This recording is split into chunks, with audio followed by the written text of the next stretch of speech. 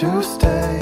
Hello and welcome back to Beyond Boards, a podcast dedicated to the actions and interests of skaters beyond skateboarding. I'm very excited to share this next episode with none other than Eric Swisher. Eric grew up skating in the 80s. In 2008, he launched a blog called The Chromeball Incident, on which he shared scans of photos from his collection of skateboarding magazines. A couple years later, he stepped up his game and started sharing interviews with pro skaters. Since then, Eric has published over 160 interviews with some of the most influential skaters and industry people of the last 40 years, including Eric Costin, Greg Hunt, Ed Templeton, Tobin Yelland, Mark Suciu, Dan Wolf, Anthony Van Engelen, Andy Jenkins, or Tony Hawk, to name just a few. Now in its 16th year of existence, Chromeball has become a staple in skateboarding culture and shows no signs of ending anytime soon. So here's my conversation with Eric. I hope you'll enjoy it.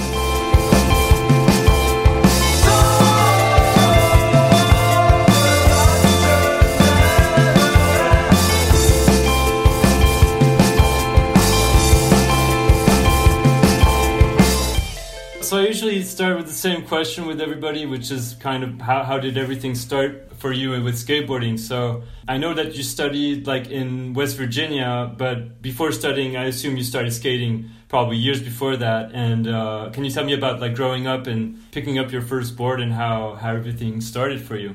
Right. Well, first off, I want to apologize. I've kept you waiting on this for 6 months, and now I have like a runny cold and cough situation, which is perfect for an interview.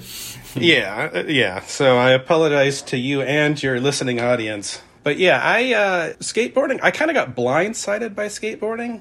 I was in the 5th grade, so I was 10 years old. My friend Courtney, his brother skated. Mm-hmm. His older brother skated, and we always thought he was cool, it's like...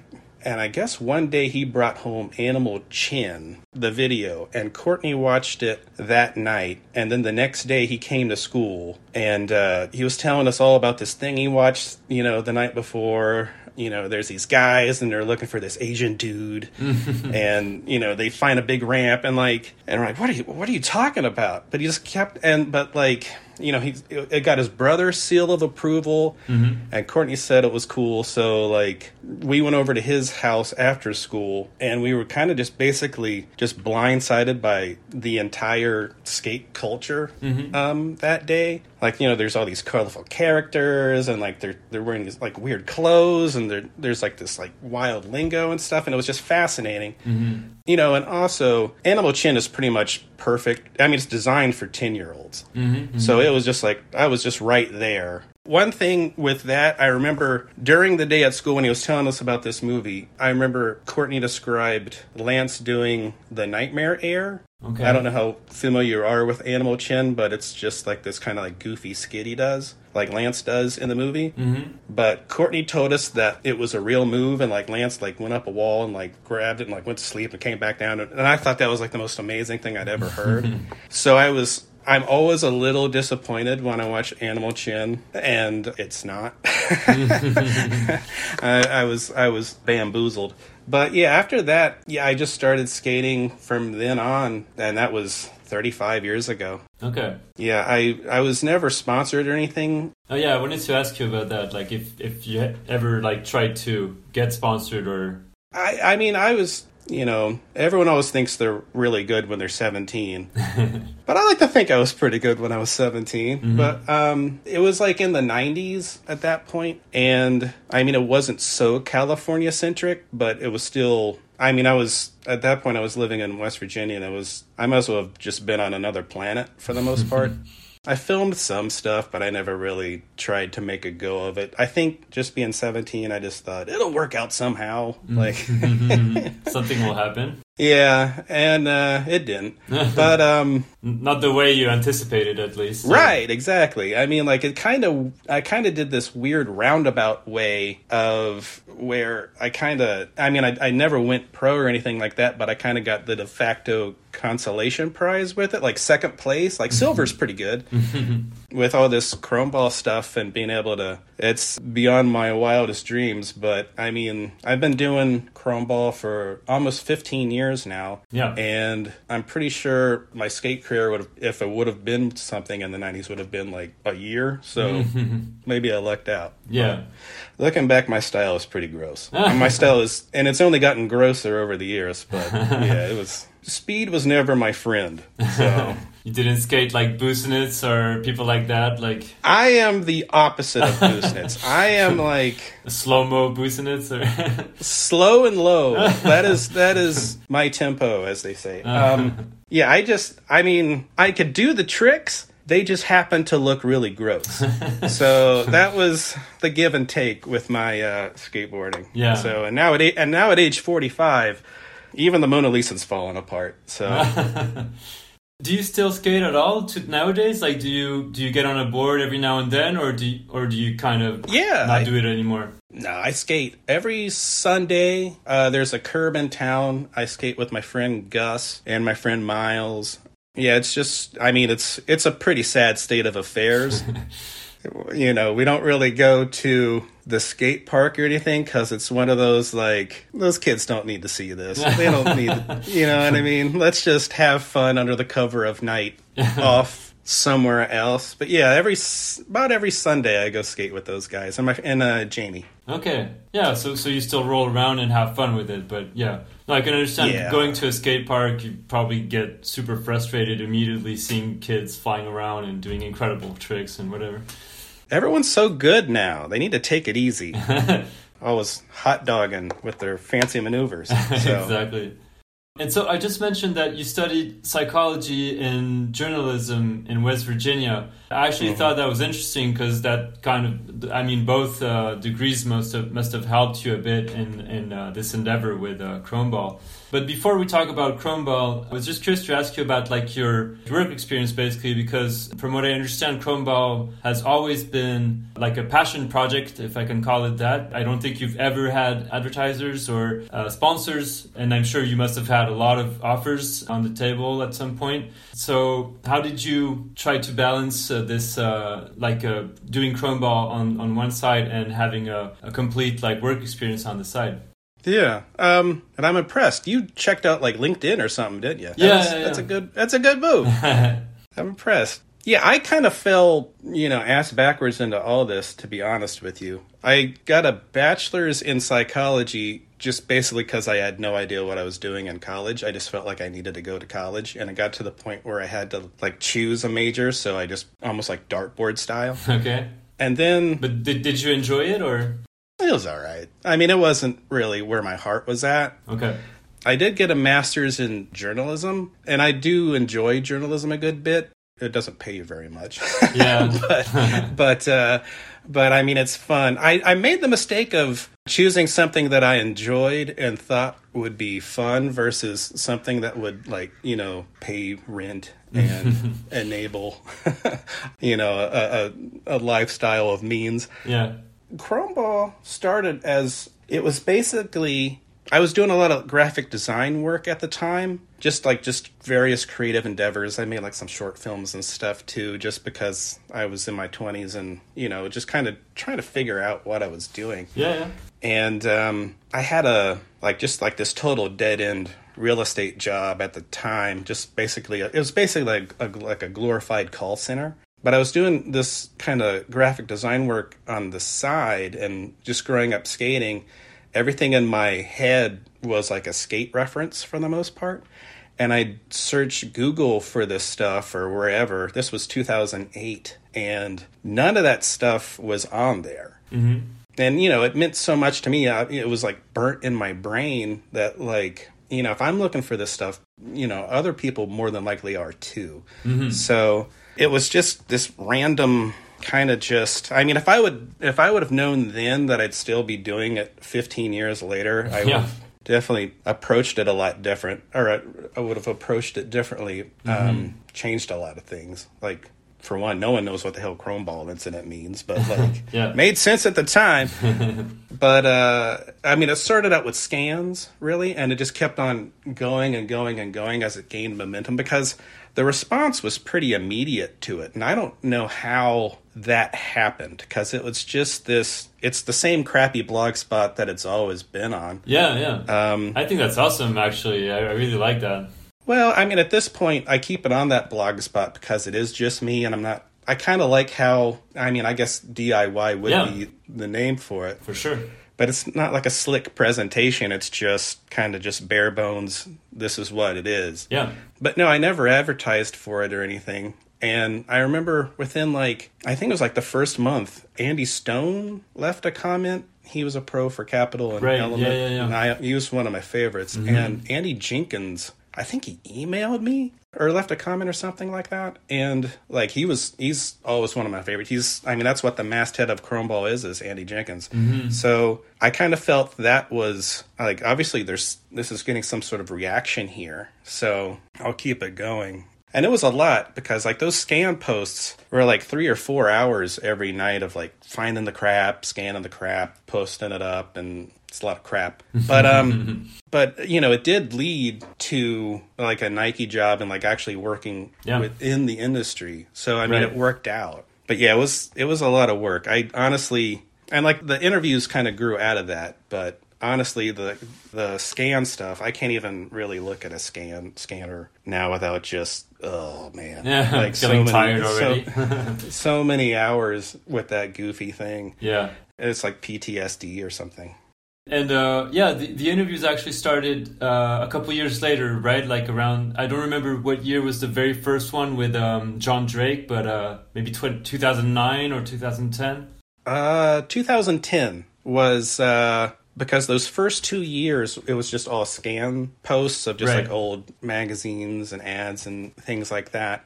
Rob Cece from Nike SB, he actually does side effect goods now. Mm-hmm. He hit me up randomly to do a Chromeball colorway for a dunk. Oh, right. Yeah. Which is pretty ridiculous, but it's an awesome opportunity. And and it actually was released with Blender, which is still kind of mind-blowing to me. But it was coming out, and I felt I had an inferiority complex about my goofy little blog spot with just scanning old magazines. And I was I need to do something a little more to, justify step up my this. Game, Yeah, I guess. I don't really know how, but we'll see. And it just so happened, I was born in Gallipolis, Ohio. I grew up in Point Pleasant. Mm-hmm. And the only guys I knew from that zone that actually made it in the skateboarding industry were John Drake and Don Pendleton. Oh, yeah. They actually both worked at the quote-unquote local shop for me at the time, which was still an hour away. Okay. But they worked at, it was Iguana Sport Gear in Huntington, West Virginia. And, both those guys are several years older than I am. I was just the Grom that would show up every now and then to the shop. But, both those guys were sponsored, and they were the dudes. You know what I mean?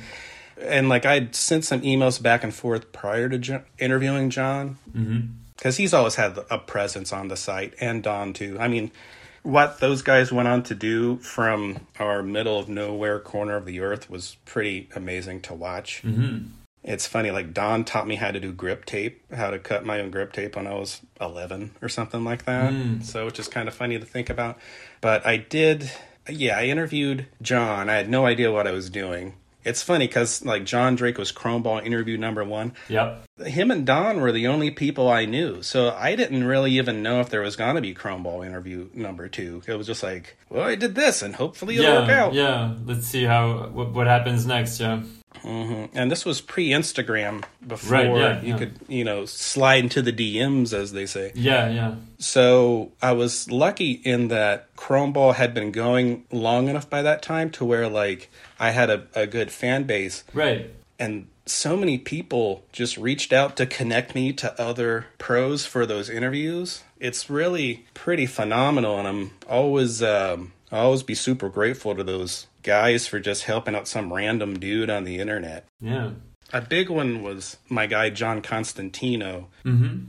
He was an Embarcadero local back in the day. It's funny, if you see, there's that photo of Cardiel and Henry Sanchez together at Embarcadero, And if you look in the background, John's like standing in between them. Oh, okay. But he was just always in the mix. Okay. He connected me with so many of those early interview subjects. I mean, I can't thank that dude enough. Holy smokes. Yeah. Like, I would say of those first 30 interviews, I'd say probably 25 came from John. Wow. And he didn't know me from anyone. I could have been, just a complete nightmare, but he had faith in me. Yeah. That's amazing. I don't remember who were I didn't write it down, but the next guests after John. But because I think in the first 10 interviews, you already had some pretty well-known skaters. I can't remember, like, who was number 2 and 3? Do you remember? Yeah. Number 2 was Chris Hall, because I remember, and that just worked out because he had chrishall.com. Mm-hmm. He had like a little website going, because he collects antiques, I believe. And a little contact thing on his website. So I was like, well, just email him. Like, hey. And he was fortunate enough to hit me back. Or he was gracious enough to hit me back. That. He didn't have to do that shit at all. And Huff was number 3. Oh, right, yeah. I remember he was early on. Which was like insane. Yeah. And it just kind of just took off from there. And it's funny because a lot of, and I'm sure you get this with or you feel the same way with your episodes too. And it's not the interview subject's fault at all, but I don't really like a lot of my early interviews because I have no idea what I'm doing. And there's so many missed opportunities there. And I've sneakily gone back and interviewed a lot of those guys over again just because... Like, Huff was interview number 3, but he was also, like, number 140 something. Like, right. I did him a couple years ago again before he passed. And but then you updated the interview number 3, like you didn't create another interview for... No, I just made a whole new one. I did that with Ronnie Bertino, too. He was another early one. And I remember Brian Anderson was an early one. I'd love to interview him again, because I'm pretty sure I had to... Yeah, that was just the Brian Anderson one. I think I had like an hour to come up with questions, and I was at work. And it was like some crazy like last minute gig. Beat the clock, like choppers in the sky, Goodfellas kind of ordeal. Like it was kind of a mess. But everyone's been so nice on this. I'm really lucky, and the fact that people seem to enjoy them and like them means the world to me. Yeah, and it's become such just a very important thing in skate culture, basically, like just somewhere where you want to find good content, a very good interview. Like I enjoy very much, for example, Epically Latered, even though Patrick doesn't do them anymore, but I used to watch them and really enjoy them. Sure. I loved the 9 Club when it started. Like now, I'll tune in every, when there's someone that I find interesting, but not necessarily every single time like I used to in the beginning. But yeah, you're definitely in there for me in that mix of like super interesting like backstory content about skateboarding.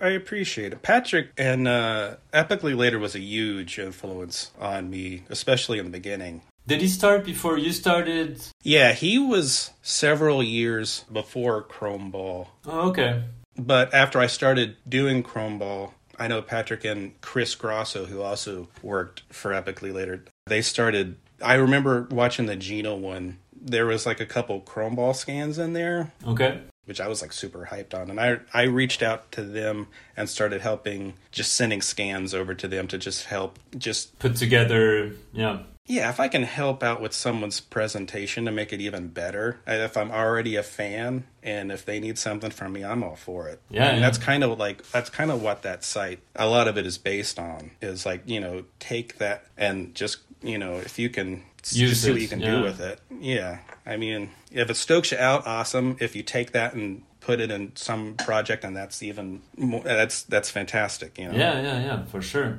Yeah, and I know that in maybe more recent times you've worked also with like Tim Anderson of Bob Shirts, and I'm trying to think of another one that I of course it's Closer. Oh yeah, like you did the in the latest the number 2 issue, you did the interview with Chico.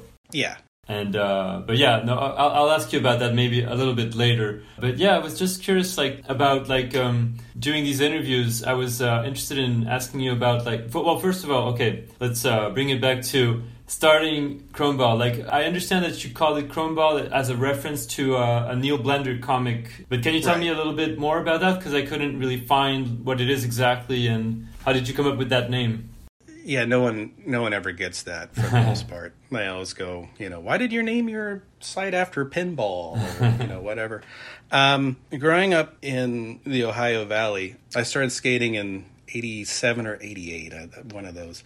And like I said, it was such a California-based cosmos, really. It was just, you had New York and then like the slightest smattering. Mm-hmm. You had California and you had the slightest smattering everywhere else. You had like Shut in New York, but that was really about it. And then in late 90, they started Alien Workshop in Xenia, Ohio, which is about an hour and a half from my house, which at the time, everything else was 3 time zones away. So like, Neil Blender and Alien Workshop, and they're just right over there. Like, they're coming out with these ads. They're super weird. I love Neil Blender anyway. And then like Memory Screen comes out and it's like this insane presentation. Mm-hmm. And, it's like basically an art film with skateboarding in it. But there's also spots in there that I had seen, like in real life, that that were in Ohio that I knew. And so Cronball Incident was this comic strip that Blender would do every now and then, and they would just kind of pop up random places, like in zines. One was in like an Alien Workshop ad. Mm-hmm. One, actually at the end of Memory Screen, he like animates one. And that was actually, I was originally going to call Cronball Incident. There's this Quim Cardona ad for Real Skateboards in 96. Mm-hmm. And he's got a lampshade on his head, and it just said Blood, Sweat, and Lampshades. And for some reason, I thought that would be a great name for a blog. I mean, well, it's clearly not. But not that Cronball Incident is that much better. But I liked being able to use the numbers, because he always had Cronball Incident number 42 or whatever. And I kind of liked that. I wasn't really thinking about branding it at the time. Right. But I guess I kind of, once again, fell backwards into doing that with it. And honestly, I don't know if I would probably choose, a much more, appealing, obvious, catchy name for the blog. It's Cronball. This is like super weird, but that's honestly kind of what I like about it. It's, there's enigmatic, and like to the 5 guys that know what that comic strip was, they're pretty hyped. Everyone else is just scratching their heads. Yeah, exactly.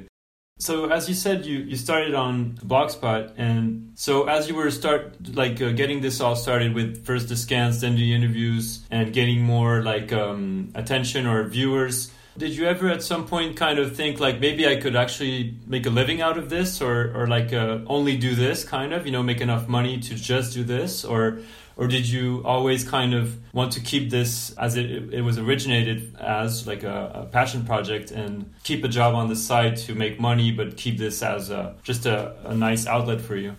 Well, the way it worked out, I can't say I'm some, martyr type figure of, I'm typing for the culture and all this stuff. I mean, like, because that's not the case. I mean, like I said, the blog has completely changed my life. I was working a dead-end job in Pittsburgh, and Mark Whiteley hit me up to join, the Nike SB team for a few years. And then, from there I worked, I did some stuff at Apple. I'm at Stance now. Right. And, I've had all these other projects that all come from the blog. So I can't, just say I'm not a saint in all this. But one thing with Cronball is that I've been careful and very protective of that. And I mean, obviously, I'd love to do it for a living, but I have found that because I don't make any money directly from the site, it allows me some freedom with it. I get away. I mean, the site itself is a copyright infringement nightmare. Very true. I mean, good Lord. But because I don't really make any money off of it directly, then I feel like a lot of people, look the other way. And at the same time, I'm not trying. So much of it is nostalgia based. I'm not trying to pimp out this thing I love or pimp out people's childhoods just to line my own pockets. That's not why I never did it. You know what I mean? Yeah. But because I don't have advertisers, I can pretty much do whatever I want. Yeah. And I don't have to adhere to anyone. I mean, my God, I post, I mean, for the first 5 years, I posted almost every day. Mm-hmm. Now I might post like once a month. That's insane.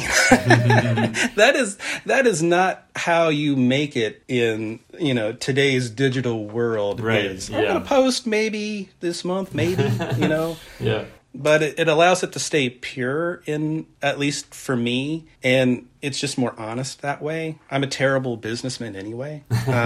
I mean, I know I've blown so many chances to, you know, make money off it, but that's never what it was about. Right, yeah.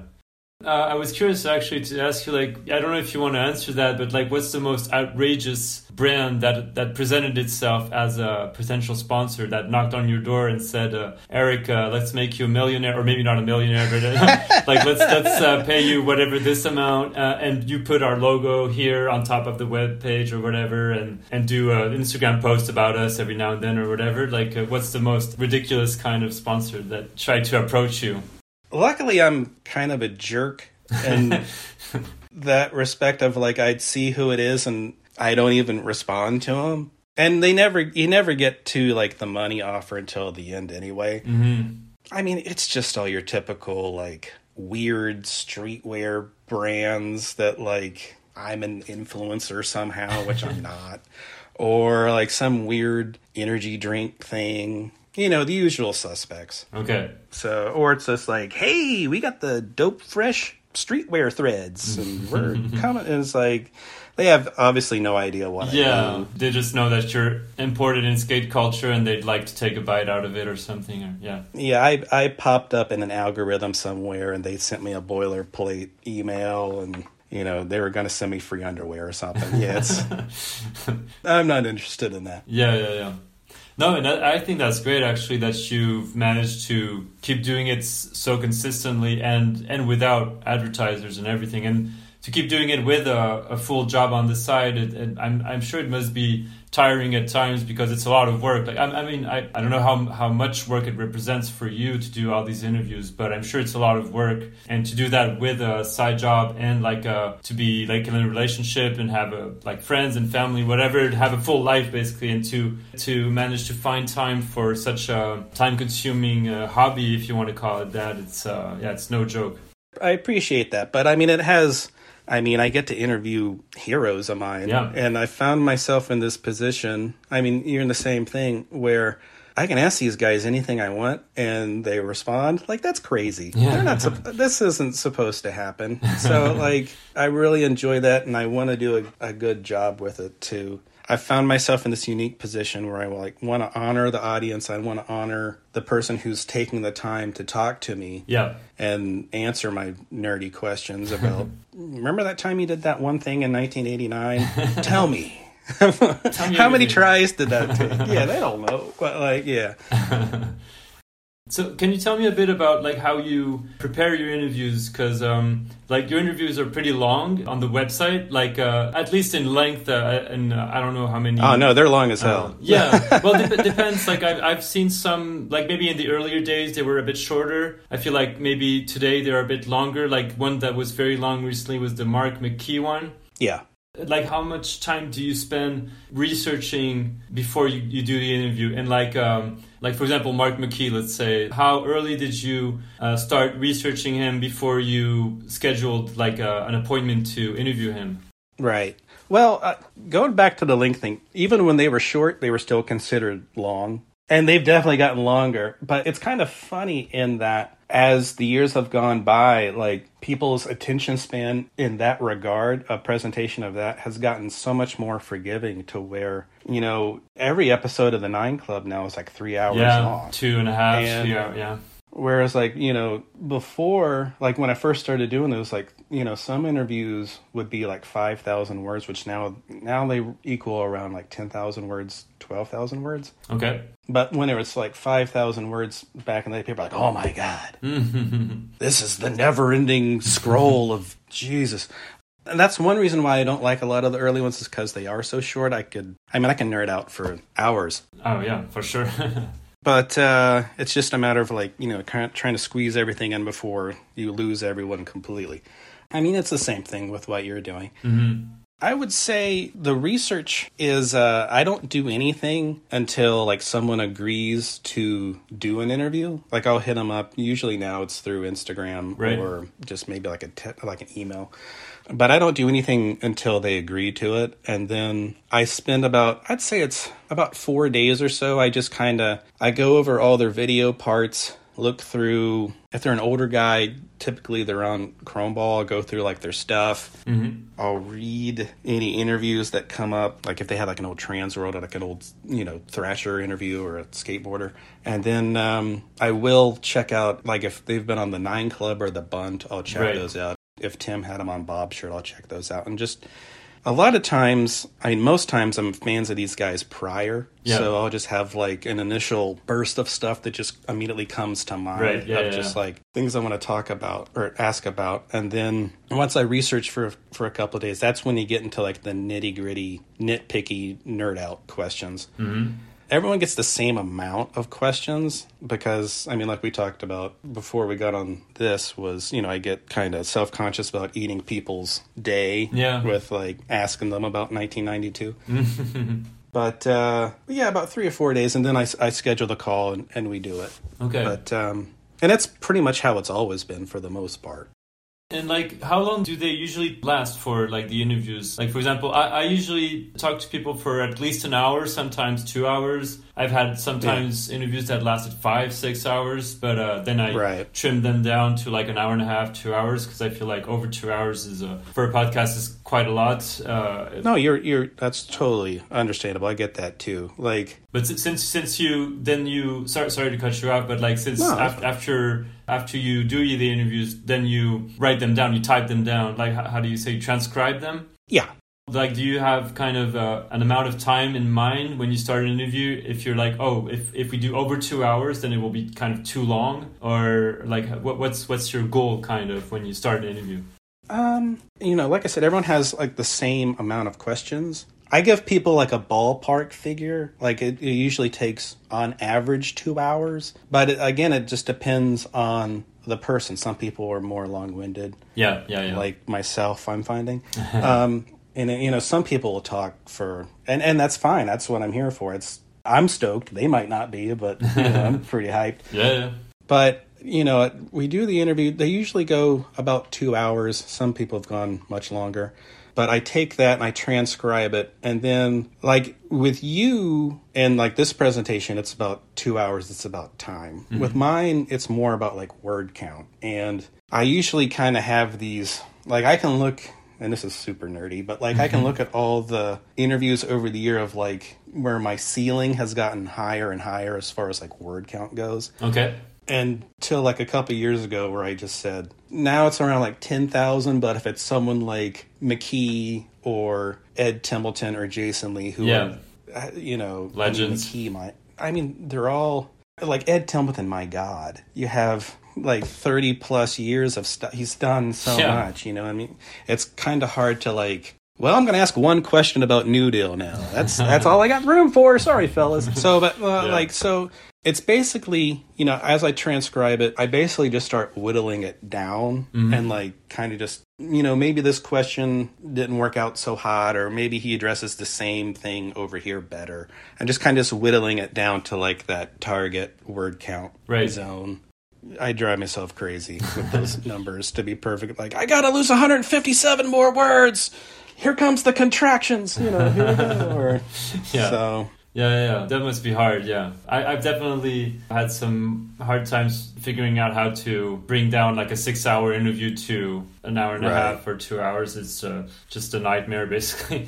But well, and you do a podcast too. That's super hard. Like that's a completely different muscle in that you're doing the interview and, just got to be like an entertainment, show factor to this. Yeah. But I feel like there's not as much pressure for me since I do only audio. Sure, that's true, but still. The 9 Club is also video, so... Right. And I feel like they don't edit much. Like, probably they'll take out a part or something if a guest asks them. But for the most part, it looks like they pretty much released the interview as it went, kind of. I'm not sure. I know I've always been really impressed with their production value. Yeah. I mean, the show looks great. Yeah. You know what I mean? And the cadence they've been able to do for this long is psycho. Yeah. So, for I mean, sure. that is not easy at all. But I mean, that's a big strength of theirs is, every Monday there's a 9 Club. Yeah. You know what I mean? But it's a very different format than yours in the sense that they don't research their guests a whole lot before. Like, I'm sure they do, but probably not for 4 days, like they probably just watch a couple video parts or whatever, read an interview or something. And for the most part, they just engage in a casual conversation, which is perfectly fine, but it's not really an interview, so to speak. It's more like a conversation between skaters. And that's what it's called, actually. It's a show that has skaters talking. Yeah, and that's what they're aiming for. And it's definitely working for them. I mean, their numbers are huge and good for them. Yeah, for sure. And I just think they're just trying to highlight skateboarding in the most positive light. Yeah. Which, I mean, sometimes you could be a little critical of stuff, but that's their thing and it's working for them. And yeah, exactly. And I appreciate that because I'm kind of the same. I'm not a very, I don't like conflict, I don't like to make people feel uncomfortable. Like, for example, we've never met. I don't really know you, so I'm not going to ask you questions, like super difficult questions, or whatever. Whoever's I'm interviewing, I don't want them to feel threatened or judged or like the whole point for me is just to have a nice conversation with someone whom I admire. And The Bund, for example, I feel like they're a bit more, they like to, talk shit on some people or whatever. Just, and that's fine. That's their style. Like, I guess that's how they are in life, like the two guys who run it. Well, Chromeball is kind of positive by default because doing those scan posts back in the day, it was, I always have to be a fan on some level of these people in order to spend 3 hours that night digging up photos of them to scan. You know what I mean? And my whole thing with Chromeball is, who the fuck am I? You know what I mean? Like, I never went pro. This guy went pro. Mm-hmm. If I'm going to talk shit on someone, it can get back to them. And, who am I? I'm just some guy on the internet. And my thought was always that the internet doesn't need another person talking shit. Yeah. I mean, there have been questions I've asked someone in an interview that were a little dicey, but it was mostly whenever I'm interviewing someone, it's not just for some sort of gotcha moment. Yeah. You know what I mean? If I'm interviewing someone I am a fan of theirs, and if there's just something kind of controversial, I mean, most people have heard about it or it's a rumor or something, I'll address it. You know what I mean? And it's up to them, of how they want to respond to it or if they want to respond to it at all. Yeah. To do the interview, I want to put it out there, but it's never... I'm not like the National Enquirer or anything. I'm just ambulance chasing or whatever. It's always out of a place of respect. So, did you ever think about turning Chromeball into a podcast or into a TV show or something else kind of? Or did you always really want to stick to keeping it as a blog as it is, as it's always been? Did you ever think of evolving it into something different? I mean, the print format kind of came out of necessity in the beginning because I was in Pittsburgh when I started the blog, and I would be lucky to get people on the phone.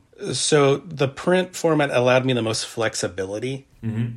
And now it's just to the point where, and I talked about this a little bit ago, I don't have that podcast muscle where, I mean, I have this crazy Kermit the Frog voice. I'm corny jokes, my cat's going crazy. It's just not a good podcast scenario for me. When it comes to podcasts like that, I can't keep the show moving, or I can't, sound effects or whatever. I tried it a couple times. I know I interviewed Jason Dill one time, and he just with what we were talking about, he wanted to record it and just put it on there. Oh, so put it on YouTube. He asked you to do that?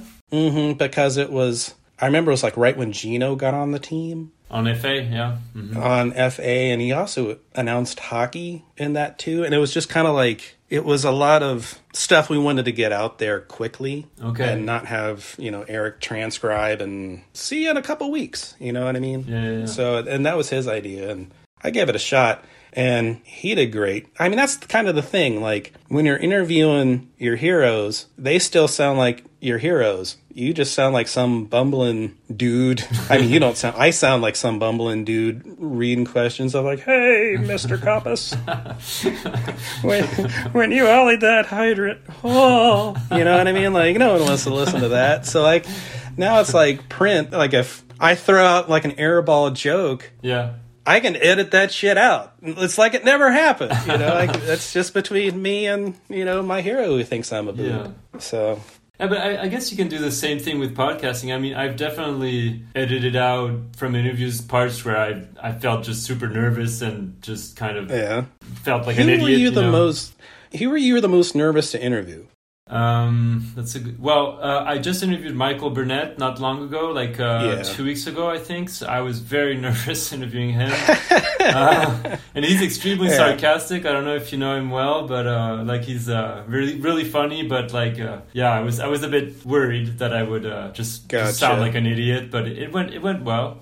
And another one was Scott Bourne. Oh wow, yeah, I could see that one being. Yeah, because also I interviewed him in person, and that was actually another question I had for you, because I did most of my interviews over Zoom calls like we're doing right now, because a lot of the people I've interviewed are either in the States or far away, and I'm not going to take a plane every time, obviously.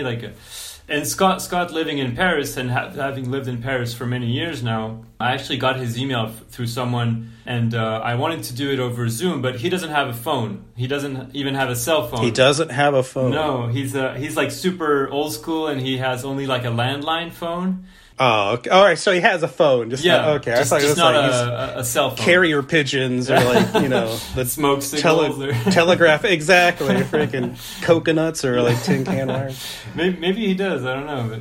But I mean, he's an interesting guy. You never know. And he's super like intimidating, because he's like super like strong and like tattooed and kind of badass and everything. And he told me to meet him at his place. So I went to meet him. You went to his house? Yeah. He told me meet me in like near the Père Lachaise in Paris. So I went there and I like walked up, and I was super nervous, like you know, my heart pumping and everything, like super. And I knocked on the door, or I rang, whatever, and he opened, and I instantly felt that he was much more nervous than I was actually. Yeah, that's typically how it goes. Yeah. But yeah, going to his house is pretty gnarly. Yeah, I haven't done that one. Yeah, and it turned out well. I think at least I enjoyed my chat with him. You know, once he opened the door and we started talking, all this kind of anxiety kind of faded, and I felt much more comfortable. I'm sure you're the same with your guests. Yeah. And but it's just a build up to as soon as you start talking, and then kind of things cool down. Well, I think you've done your research on me, and I try to do that the same with my guests, and I feel like that is comforting to someone. I mean, it's always it always feels good when someone knows things about you. Yeah. You know what I mean? And you know, that's humbling, and it's a nice feeling. Right. Yeah.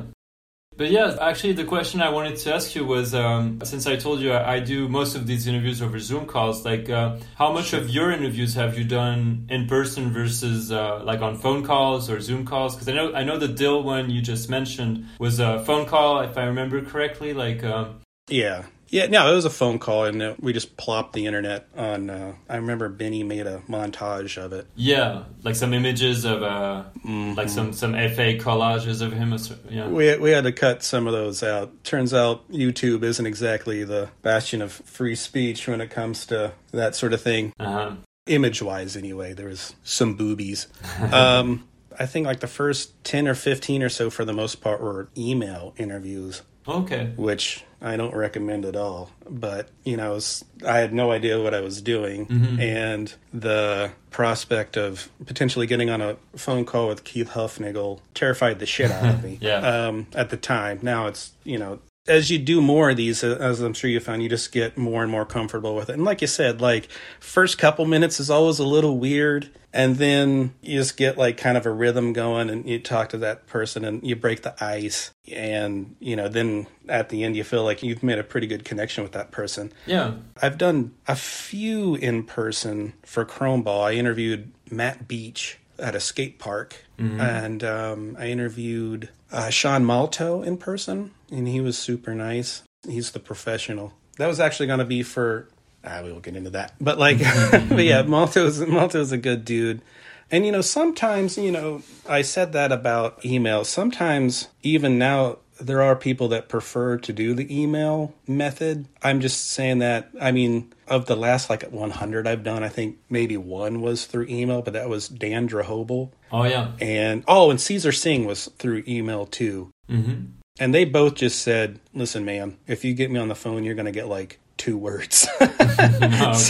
So let me type this out, and it's going to be a whole lot better product. And I got to respect their wishes. And sure, I liked how both those came out. So yeah, it's just everyone's different, For sure. But as far as a podcast, I'm even now I'm talking to you. I got the window over my face on the Zoom thing. Mm-hmm. We're talking I'm recording on the phone. It's a lot. Yeah. No, I understand. I've gotten used to it after doing it for a little bit, but I understand it's a whole process, and it's a bit strange. It's easier to do these interviews in person. I found I haven't done much, but maybe between 5 and 10 interviews in person, including the one with Scott that I mentioned. Mm-hmm. And that makes for a really good conversation, since you're in the same room. You can really, just the conversation is a lot more authentic, I feel. But yeah, I like this. There is a definite connection, but I've found, because mine are just on the phone, and I'm recording with a cassette player.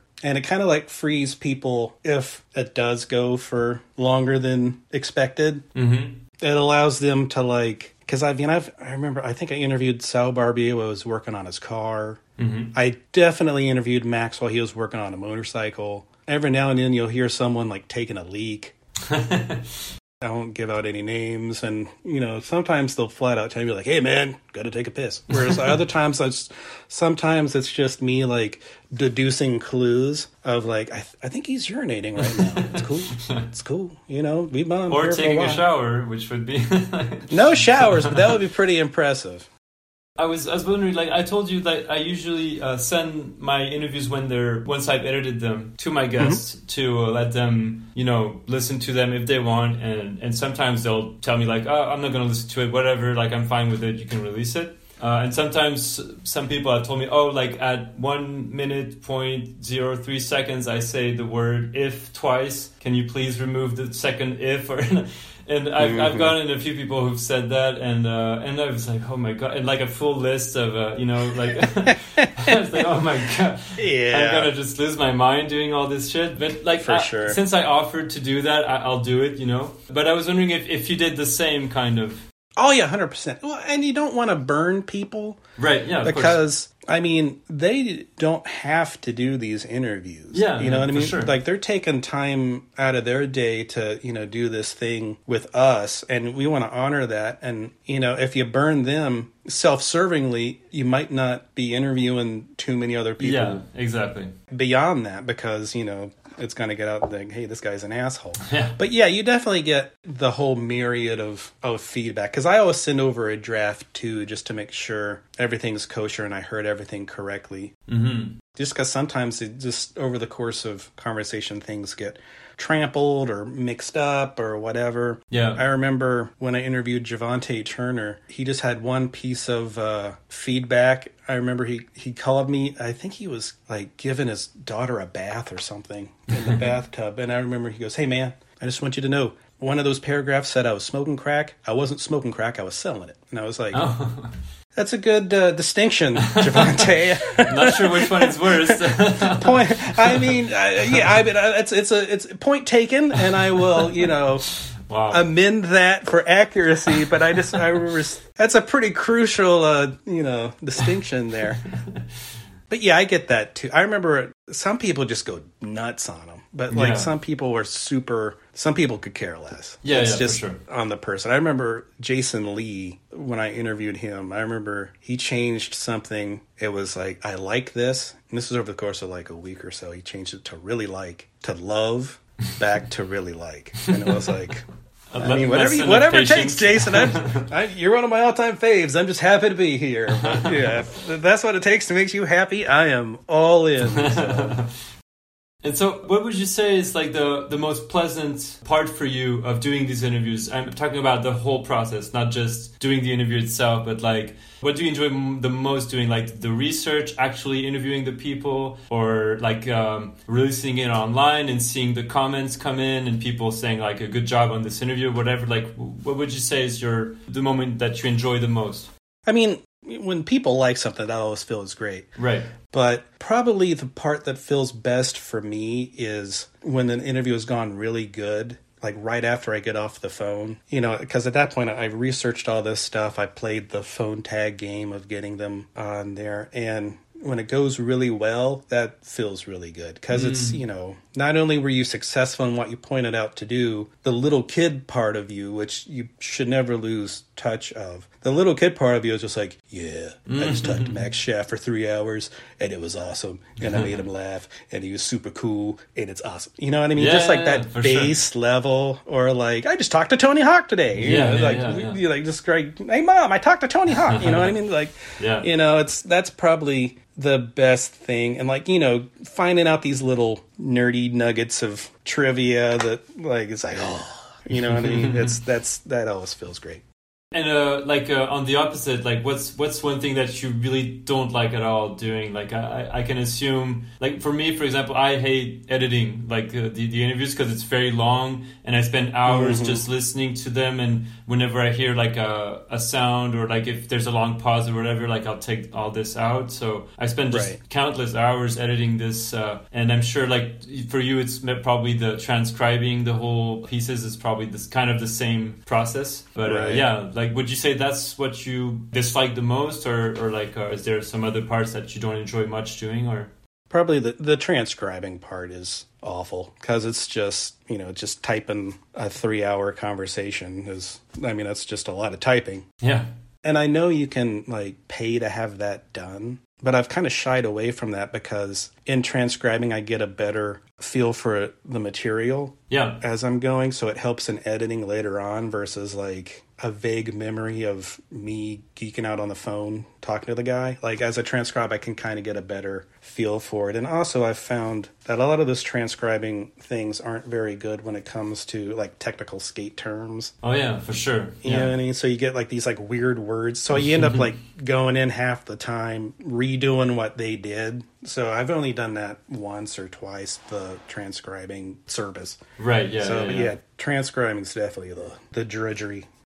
And so I was wondering, like, how much do you kind of script your interviews, so to speak, in the sense that do you have a lot of questions that you really stick to, or do you kind of improvise, or do you have like just key points of things that you want to bring up in the conversation?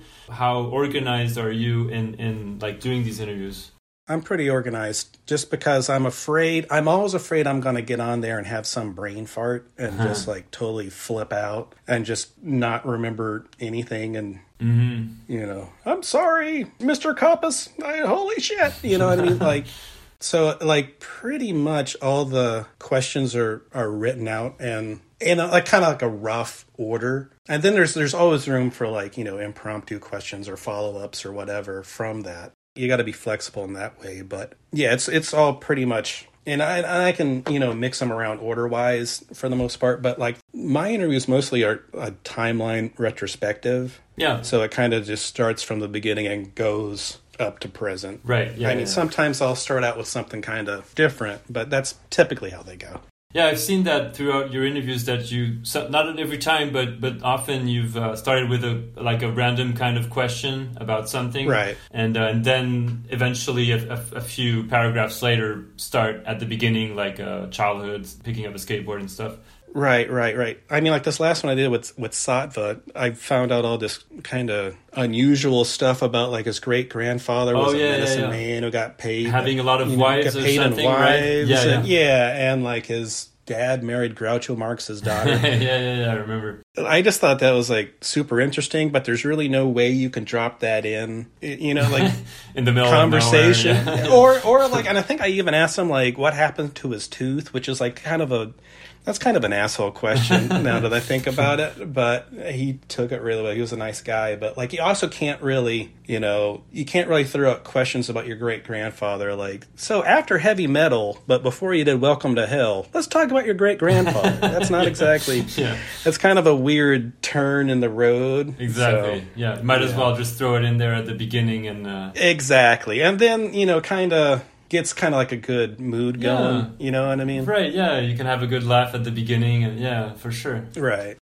And so I was wondering, like, did you draw a lot of inspiration from other people for doing the interviews or during Chromeball, anything at Chromeball? Did you draw a lot of inspiration from other people in skateboarding, like other journalists or interviewers, or even outside of skateboarding? Are there people that you've that you enjoyed the work and you tried to kind of take some elements of how they operate and integrate them into your work? Yeah, that's a good question. For sure. Like I said, Epically Latered was a big influence on me early on. Outside of skateboarding, I was like those Nardwuar interviews. Oh, yeah. I love those. Yeah. These are awesome. And honestly, those Howard Stern interviews, when he moved to Sirius, his interviews are really good. Mm-hmm. Charlie Rose always had some really good interviews. And even like in skateboarding, I've found there's just been kind of like a lot of people coming out of the woodwork and doing really great work. Like I was like Kevin Wilkins growing up. Mm-hmm. But even now, like I get super hyped on Farron Golding, who does some stuff for Quarter Snacks. And I've always loved what Tim does at Bob's Shirt. Mm-hmm. Yeah. I've always kind of felt like Farron and Tim, and even like Epically Later, we're all kind of like on the same mission. Yeah, kinda, you know what I mean? Like a lot of the same. And like those Heck Ride interviews are really good. Oh, yeah, it's cool to see all that stuff come out in recent years and people doing just such a good job. Yeah. You know?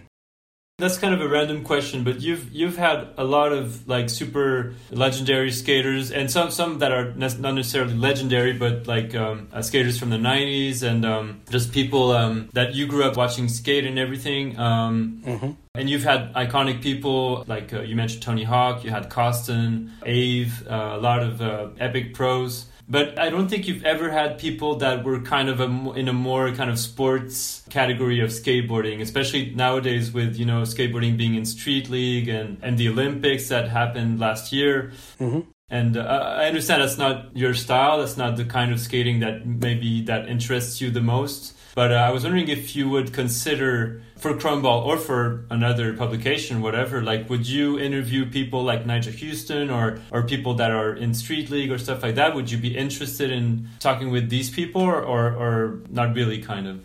Oh, yeah. I mean, if I think they're interesting, by all means. When I was at Nike, I would have to interview. I mean, they sponsored Street League for several years, and I would have to interview a lot of those guys for Nike.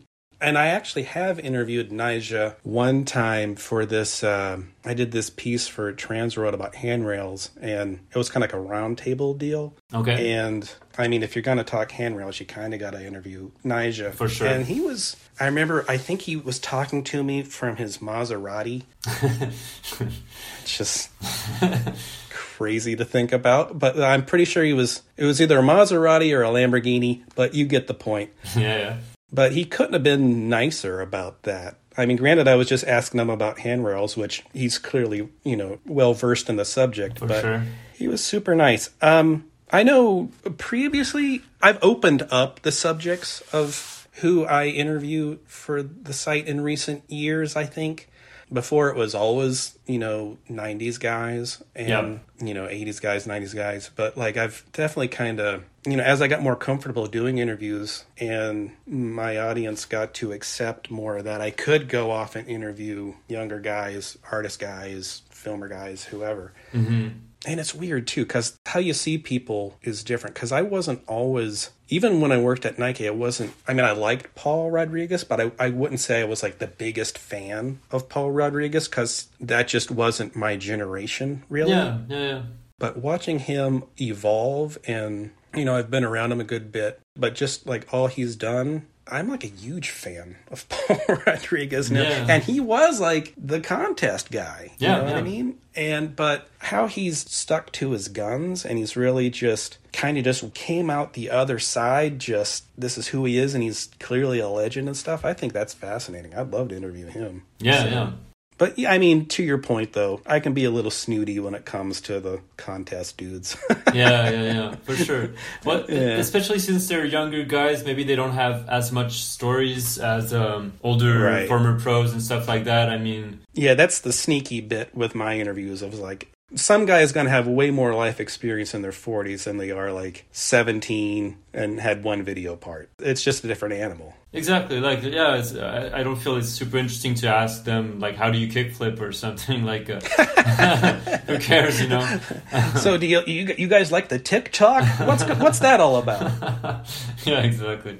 And so, among the interviews for Chromeball, who would you say, not as your favorite, but like who's someone that really surprised you that you probably hadn't met with prior to doing the interview? Who's someone that really surprised you, whether through his personality or through the stories that he shared with you? Like, is there someone that really kind of you didn't expect at all that interview to go that way, or that person to be like that? Or good question. I think the one that immediately comes to mind is probably Danny Way. Oh, yeah? Obviously, you know, Danny's been around forever. He's invented entirely new terrains, and he's pretty gnarly dude. He's like half robot at this point, like metal endoskeleton.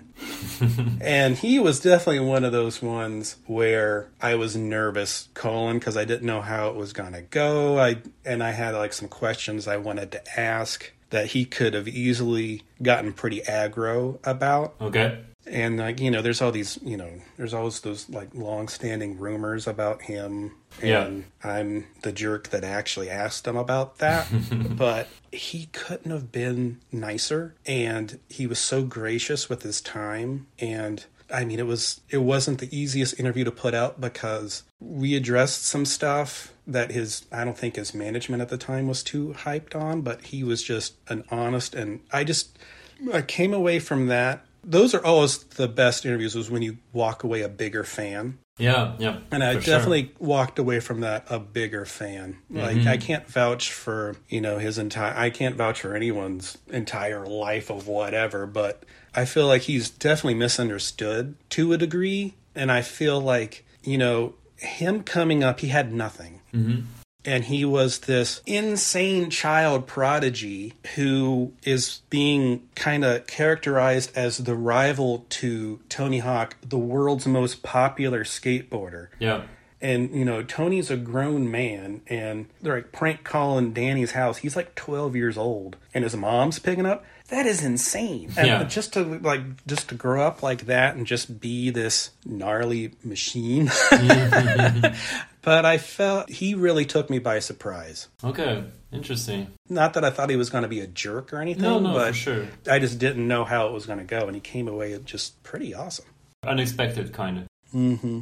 I do think if you've had a career that spans so many years, you basically by default, you're not that big of a jerk. Because if you're that big of a jerk, people aren't going to want to fuck with you. And you know what I mean? And like skateboarding has a way of weeding out those types. That's true, yeah. Because there's been some amazing skateboarders that have fallen to the side just because they were assholes. Personality-wise, exactly. Absolutely. So that's one thing I've found over the course of doing this is, you know, the power of the van.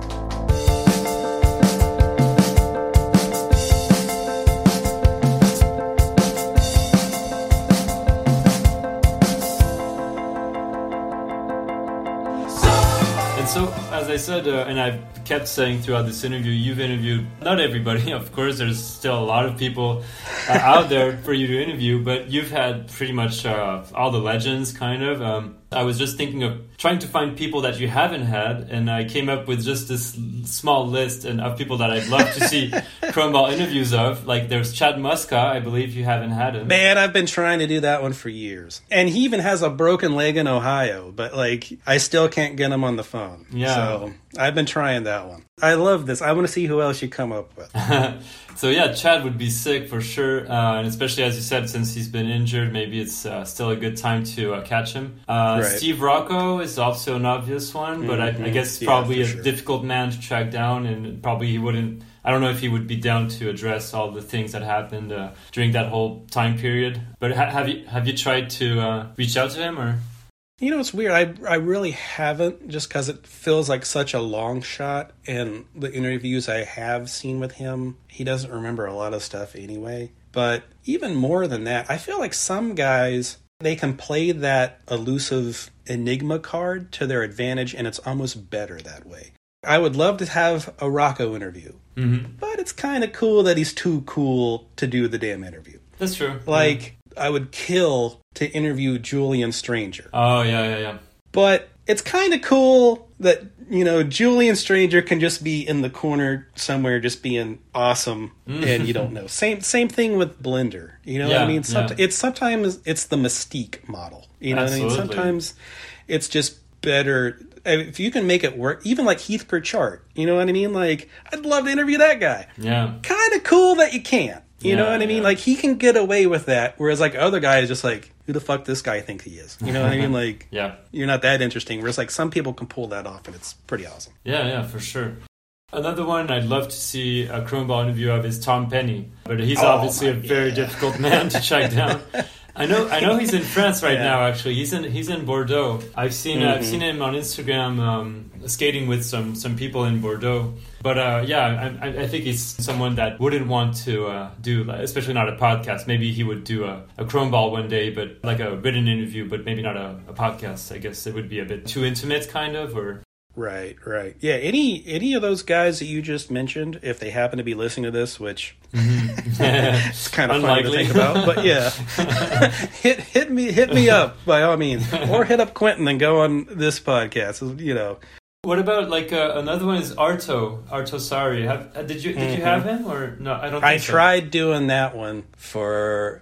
Well, he had that amazing Epically Latered for a long time, and I kind of feel like that blew it out the water. But I've been kind of going back. I was actually trying to do that for Closer. Oh yeah. He's in Hawaii now. He's shooting, living his best life out there. Yeah. He's doing his thing. He doesn't need my goofy ass to come along and rain on his parade. He's doing just fine. Yeah. But yeah, I'd love to.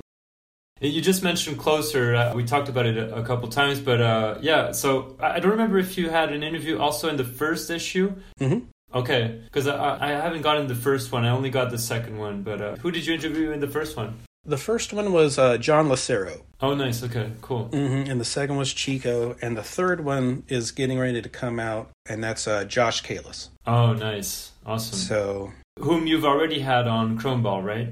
Yeah, that was 2012, I think. Oh, okay. So pretty early on.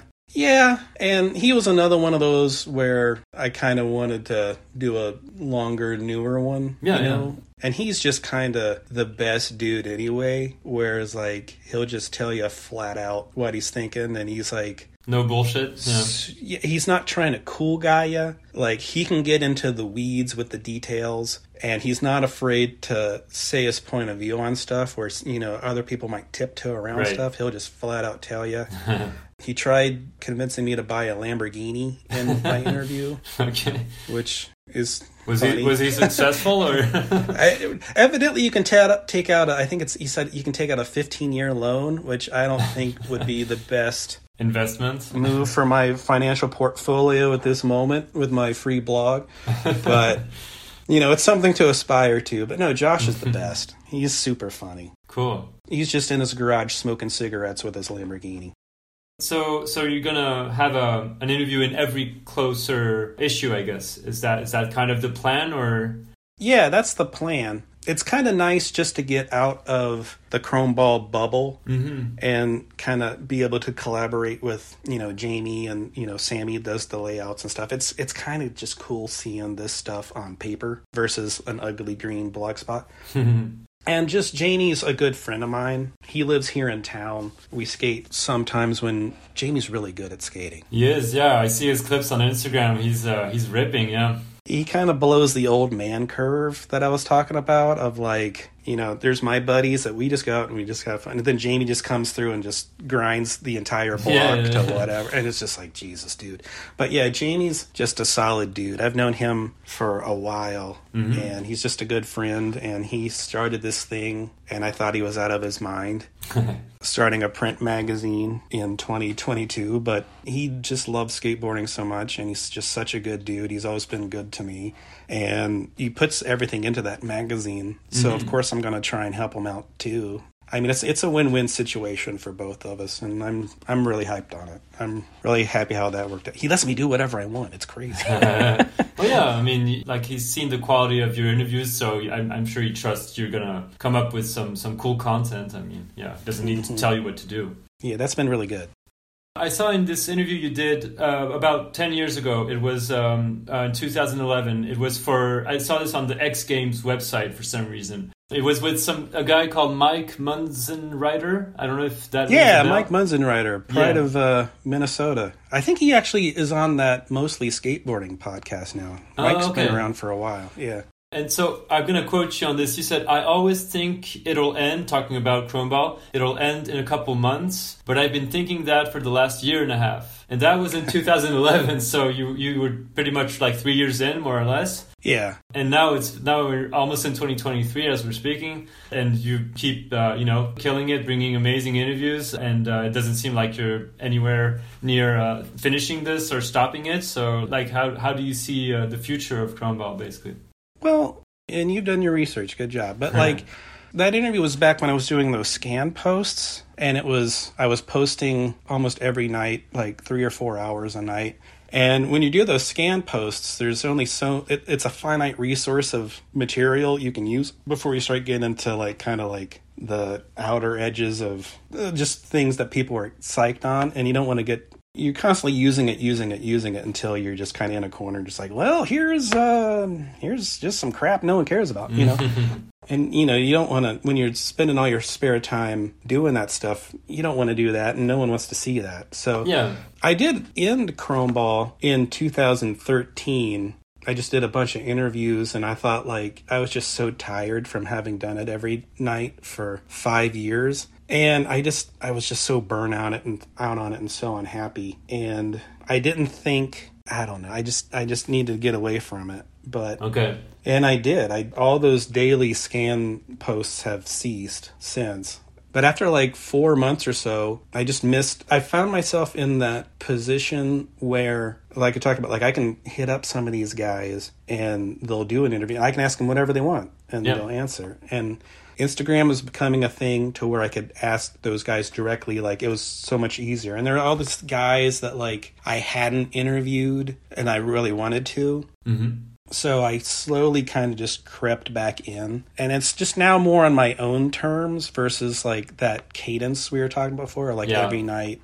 I just couldn't do that after a while. And I think the work suffered too, because it was just constantly, the turnover was just too much. I see. So now, like the last like 10 years or so, it's just, I mean, I'm constantly working on stuff, but there's no deadline. It's just whenever it's ready, I put it out. Yeah. You know what I mean? And I'm happier that way. I have a little bit more of a life now versus like looking at 30-year-old skateboard magazines every night.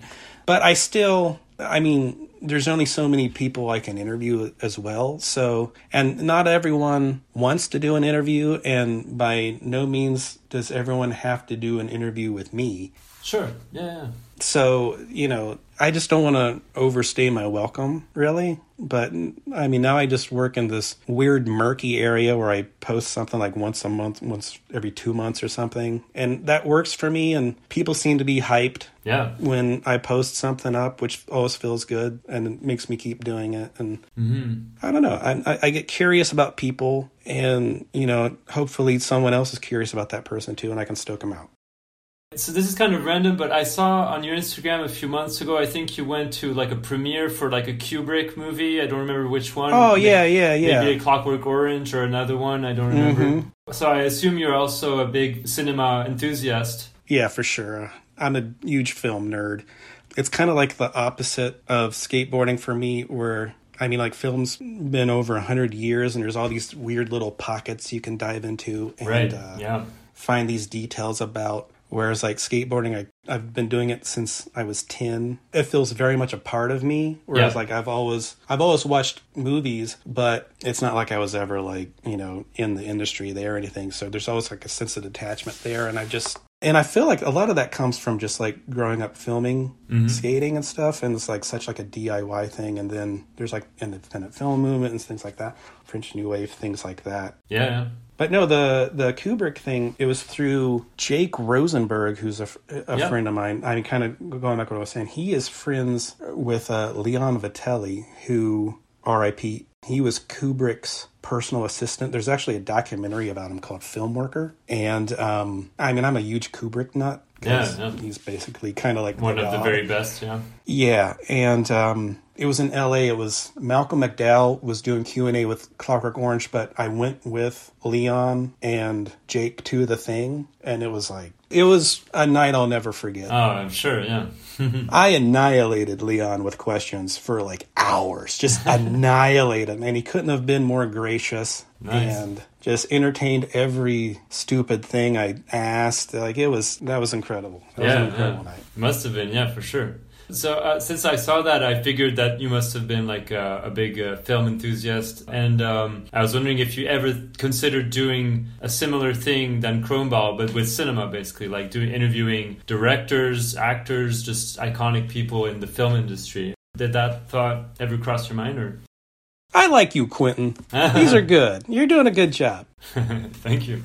I would love to do that, but I don't think I could do the subject justice. I don't think I could do a good enough job. You know what I mean? Like, there would be other people that could tell that story better. Mm-hmm. You know what I mean? I mean, like I was saying, like, skateboarding, I've been doing it since I was 10. I remember as I was going, I mean, one of the reasons why my interviews have some of the details in them is because I remember as it was happening real time, and I was around for that. So it like hits. Skateboarding in junior high and high school hits harder than when you're in your 20s and 30s just because of your age. Yeah. So, I mean, I can like interview like Ronnie Bertino, no problem. Mm-hmm. Versus like David Fincher. I mean, I didn't go to film school, and I don't think I would have the tools to really do that justice. I see. And okay. I just want to do a good job. And if I don't think I can do a good job, I'm not going to do it. Mm-hmm, mm-hmm.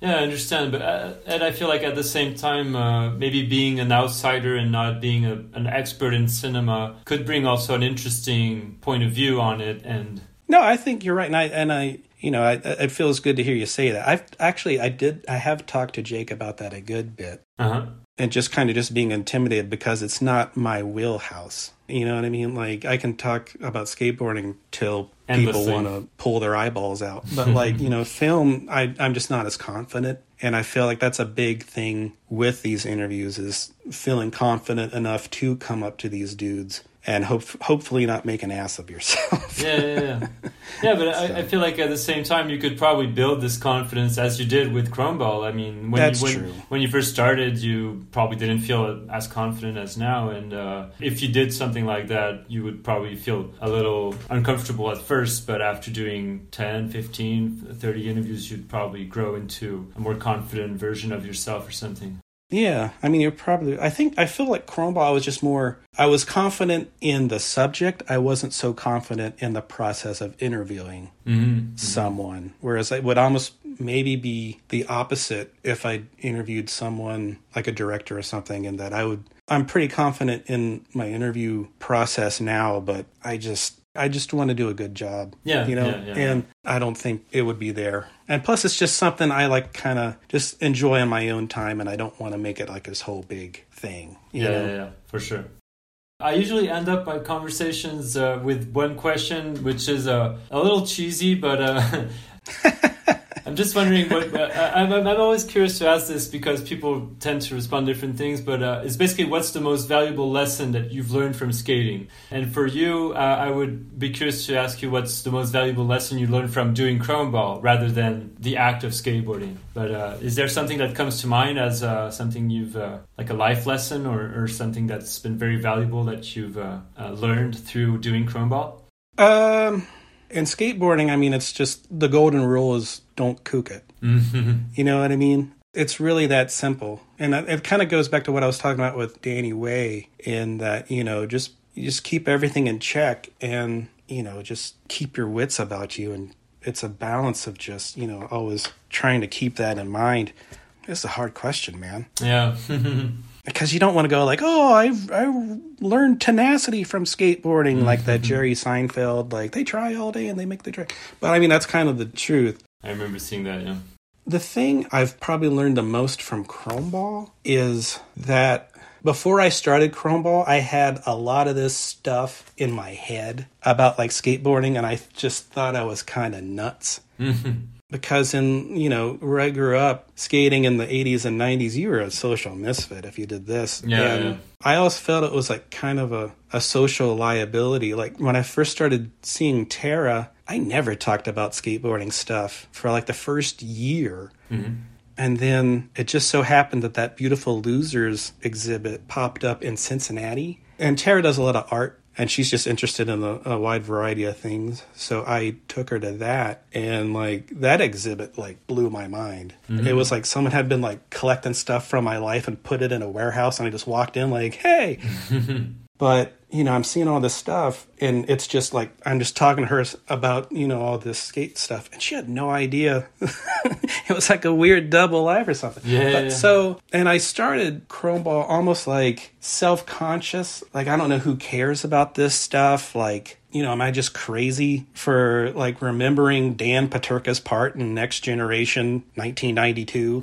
Yeah. Turns out I'm not. Turns out a lot of people remember Dan Paterka's part in Next. It's a classic part. But like, yeah, I mean, you always know, like, you know, the community in skateboarding is second to none. But to be embraced the way I have from just typing shit, Yeah. like, you know what I mean? And it really feels good.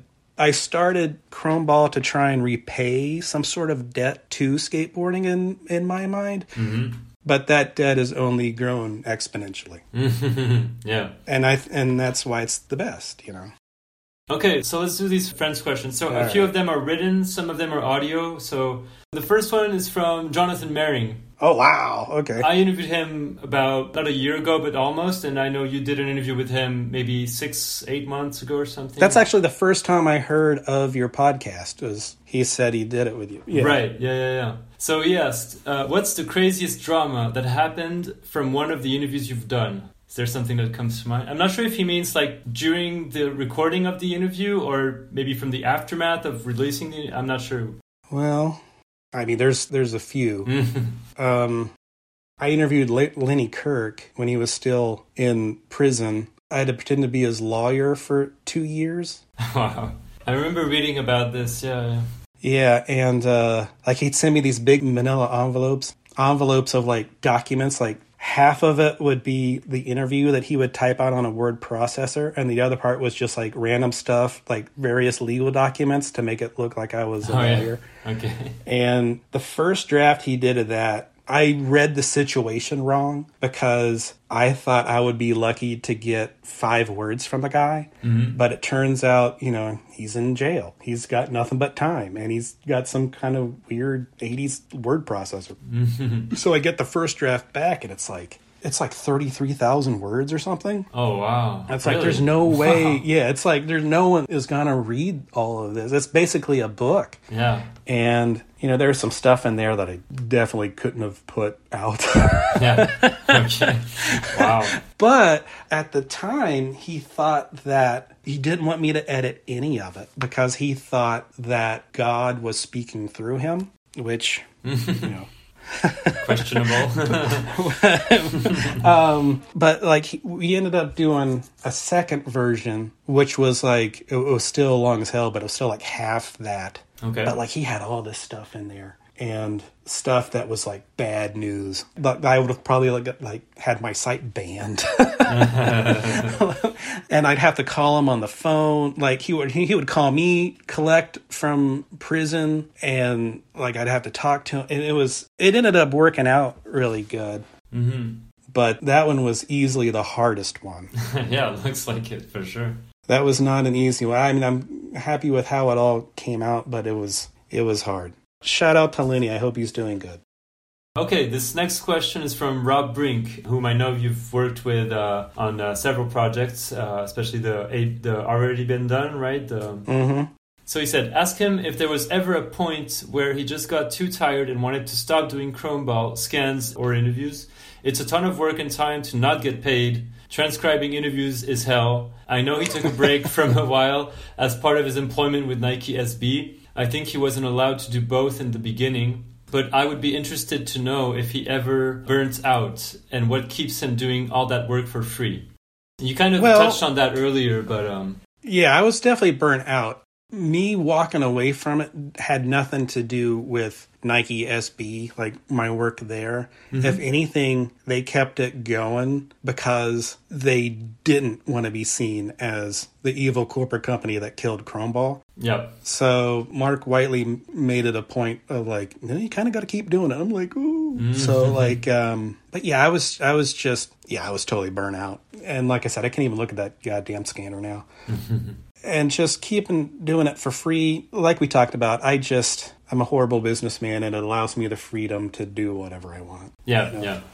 He asked another thing. It's also, has he ever fought with his wife over where all the magazines go in the house? No. You know, she's been so tolerant of all this stuff, and like, especially when I was doing those scan posts that were like 3 or 4 hours a night. Yeah. Like, she didn't sign up for that shit. Like, come on, that's insane. And then like, Eric would come out, but he's, you know, scanning a Wade Spire interview from 1991 right now. So he's clearly got, you know, bigger things going on. But we never fought over the magazines. The magazines are actually pretty... for what they are. They're in 2 shelves in this spare bedroom. It's not that gnarly. Yeah, it's not that out of control. Okay. I pick and choose my battles with those, and so luckily we have an extra bedroom, so it works out. He told me actually that you two met because you bought some magazines from him, right? From eBay or something. Do you remember that? Yeah, when Chroma was just kind of starting to like gain speed and popularity, I had to get on eBay and fill in holes of my collection of stuff. And they came, and on the address label of some of the mags was Brink's old address from New Jersey. Yeah, yeah. Which is like kind of funny. And then, then we just kind of talked from there. We did the ABD thing for a while with him and Josh Friedberg. And it was a lot of fun. Okay, this next one is from Jamie Owens. We mentioned him a couple times.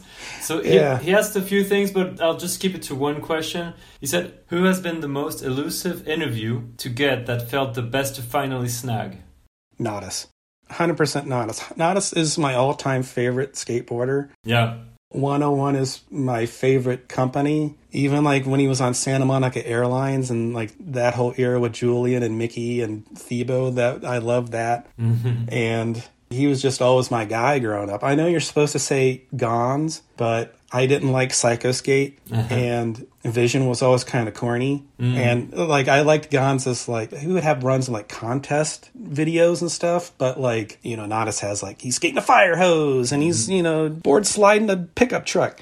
So he was my dude. And then he's just always been so interesting. And I always liked that he left. You know what I mean? Like, he didn't overstay his welcome. He hurt his ankle, and he was pretty much done after that. And he wasn't like, you know, the fallen hero, or, you know, there wasn't like a lame period of Nadas. Not saying that with Gons, but I'm just saying. Yeah, no, I see what you mean. Yeah, like 101 ended. 101 never got lame. Yeah. Nadas ended. Nadas never got lame. And honestly, Brink hooked me up that interview. Okay. But man, it took like 2 years to get him on the phone. Of just like, and you don't want to be like the annoying guy, like, hey, Nadas, it's me again. Can we please do this stupid thing? But I remember I finally got him. It was like the day after Christmas. Okay. And it was like the best. It was just, and he was like so cool, and he was funny. I was super nervous. It was the best. I mean, not to gush, but that was amazing. Holds a special place, yeah. Oh, yeah, 100%. Okay, let's see. This next one is an audio one. Hey, Eric. It's been a long time since we've met for Devoted. I hope you're doing great. I have a question. If there is one skater that you're dreaming to interview, who would it be and why? I don't know if you recognize the voice. This is Luca Beaufort Yeah. who made the Devoted documentary 5 years ago or something. Yeah. He's a good dude. That was a lot of fun. Mm-hmm. I remember he came over to film that, and I was like, it was like such chaos. Okay. And I remember my cat, once again, my cat, the same one that's been a turd through this entire interview. Like, I remember I think my cat clawed his jacket, and he goes, that was a gift from Gons. And I remember he was so gracious about it, but I know it had to bum him out. And I felt so bad, like, the entire time. I was like, holy shit. Probably made it even more valuable, like clawed by Eric Swisher's Yeah, cat. no, not. Made it even better. That's amazing. I still feel bad to this day. But yeah, that project turned out great. Is it, if I could interview anyone? Yeah, kind of like who's your dream skater and why? Well, shit. You can't do one. That's too hard. I would like to do Daniel Harold Stewart, the photographer, just because he has so many classic photos and he's a total 100% recluse. Mm-hmm. And you always hear these stories about him of just being super gnarly, and he would probably end up hating my guts and burning down my house. But it would, be a pretty good interview. I'd say that. And honestly, I would love to interview Rob Dyrdek. Oh, yeah. Just from where he's from, Southern Ohio. And he is always kind of the unspoken partner of Alien Workshop. He had so much pull on that with Mike Hill and Chris Carter. Mm-hmm. And he's such an amazing storyteller. And he was around for all that stuff. I know he was just on Nine Club, which was good. And Rick Howard would be pretty sick, too. This next one is from Tim Anderson. We mentioned him as well a few times. Yeah. Hey, Eric, it's Tim Anderson. So I got 5 questions for you. First question is, do you have a favorite Chromeball interview? I know that's kind of an annoying question, so sorry. Second one is, who was the longest person that it took you to lock down for an interview? Third one is, do you have any top missed questions or questions that you regret not asking somebody after the interview was over? Fourth question is, what non-skateboard interviewers do you like interviewers outside of the realm of the skateboarding media? And the last question is, were there any interviews you read as a kid that influenced you or stuck with you over the years? And can we get a Rick Howard Chromeball? Anyway, thanks for the years of inspiration, for being a guiding light for everything good in skateboarding media. And the scans, of course. Love you, man. Oh, man, that's amazing.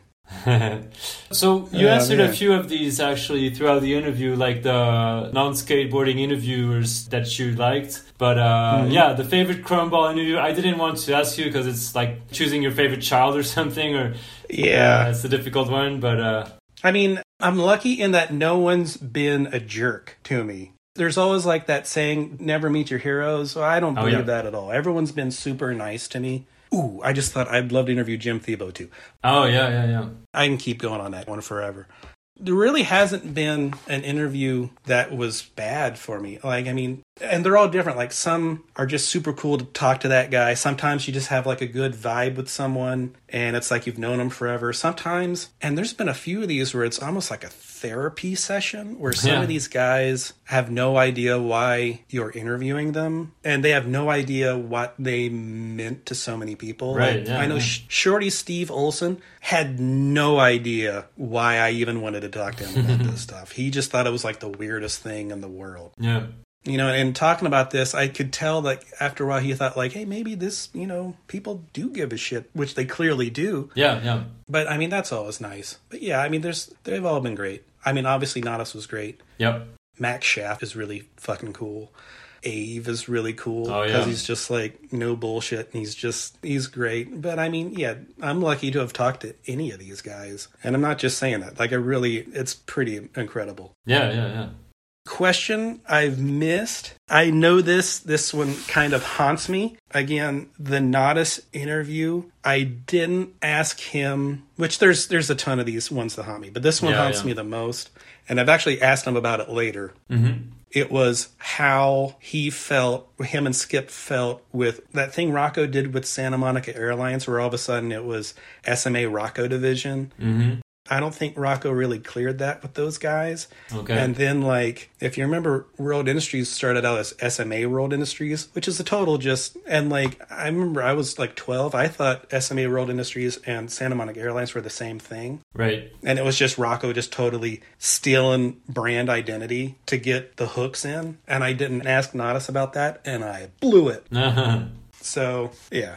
Did you forget to ask him, or did you just not get the nerve to ask him or something? Or I mean, he's like my favorite skater, and like I'd been a fan of his for like 30 years. Sometimes there's just so many things you want to pack into. Yeah. And like if I were to interview Rick Howard, Yeah. fingers crossed, there's just so much shit you want to ask. And then sometimes you just florfeit. Yeah. You know what I mean? Like Yeah.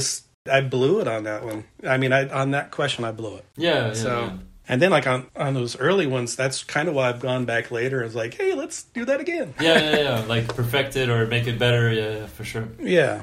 The other one was like the longest person it took to lock down for an interview. Is there someone, you mentioned a few people that it was, like Nadas, you said it was like 2 years or something? Yeah. Nadas was a while. Lacero was a while. I mean, like I said earlier, I don't start research until someone agrees to do it. Mm-hmm. But then there's always like that weird thing that happens sometimes, and I'm sure you've dealt with this too, where they agree to do it, you do your research, and then you can't get them on the phone. I even kind of did this like to that, you yeah. as well. I apologize on my own. Here I am complaining about these guys, and I did the same damn thing to you. But like I just call them like orphan interviews, where I just have these questions ready to go, and then every now and then I'll hit them up to say like, hey, we never did do that interview, and like, because I mean, for me that work's already done, so if I can get them on that, and that's worked out a few times where like I swung back around and got people. Yeah. So it's just timing. People go through a lot. Exactly. People are constantly going through different stuff, and you have a good attitude about it. And again, I apologize for Oh yeah, no worries. I mean, taking forever. that's perfectly fine. Yeah, as I said, it makes it all the more worthwhile. You know, like to wait for it. I hope so. So this one is from, we mentioned him again earlier, Michael Burnett. So he said, who are the 3 most important figures in the evolution of modern street skating and why? It's a very serious question from him, especially. Oh, man. Michael Burnett bringing the heat. Okay, I would say Gons. I'm not going Rodney because that's freestyle. Right, yeah. I'm going to say Gons. And then second, I would say Mike Carroll. Okay. Because Gons and Nadas is kind of like the Big Bang. You know, they're coming up with all this stuff on their own and people are laughing at them. And it's seen as a novelty. Whereas like I think Carroll's questionable part, it was the total shift change in skating where it became like that kind of like city skater, like plaza skater, and more of like a hip hop kind of feel. And there was also like when pros started becoming like 16 and they were like, for lack of a better term, like video pros. And then I would say in that same video, but it wasn't, he was such an anomaly at the time. People didn't even skate like this dude until like 5 years later. I would say Pat Duffy. Oh, yeah. I mean, because I was trying to find like a handrail guy. But like that questionable part was such a fucking dummy smack to the world of like, who the fuck's this guy and how is he skating this shit and like what even is this? You know what I mean? It was so insane. And like that was really the template for, because I mean before that you had your tech guys and your style guys and you had your gnarly guys who just went huge, and then like, but Pat could do all that stuff. Yeah. True, yeah. And that right there was like the key importance of like video, you know, as well. So, and I didn't mean to double down on questionable, but there's worse things but it to just do. makes sense. Yeah, those are really good ones, yeah. So that's what I would say.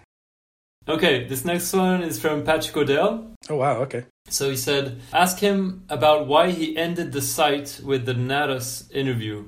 Again, he was just my favorite. And I mean, to me, like with 101 and what Nadas did skating wise and just like his artwork and like all this stuff he did and like the quality of the interview. And he doesn't really give that many interviews. Yeah. I feel like skaters of my generation, like Nodis there's not a guy out there that disliked Nodis. Sure. You know what I mean?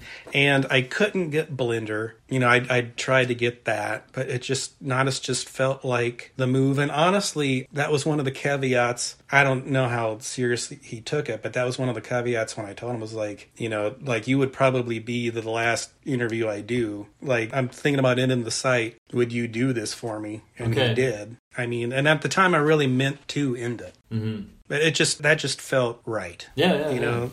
He also asked, why are you called Chops? It was just like, there's that expression, like, what am I, chopped liver? Okay. And my mom used to say that all the time. And in my short-lived, ill-advised tagging phase, I was Chops. And I was like the self-deprecatingness of my mom. I don't even know if that's a word, self-deprecatingness. We'll figure that out. We'll fix that in post.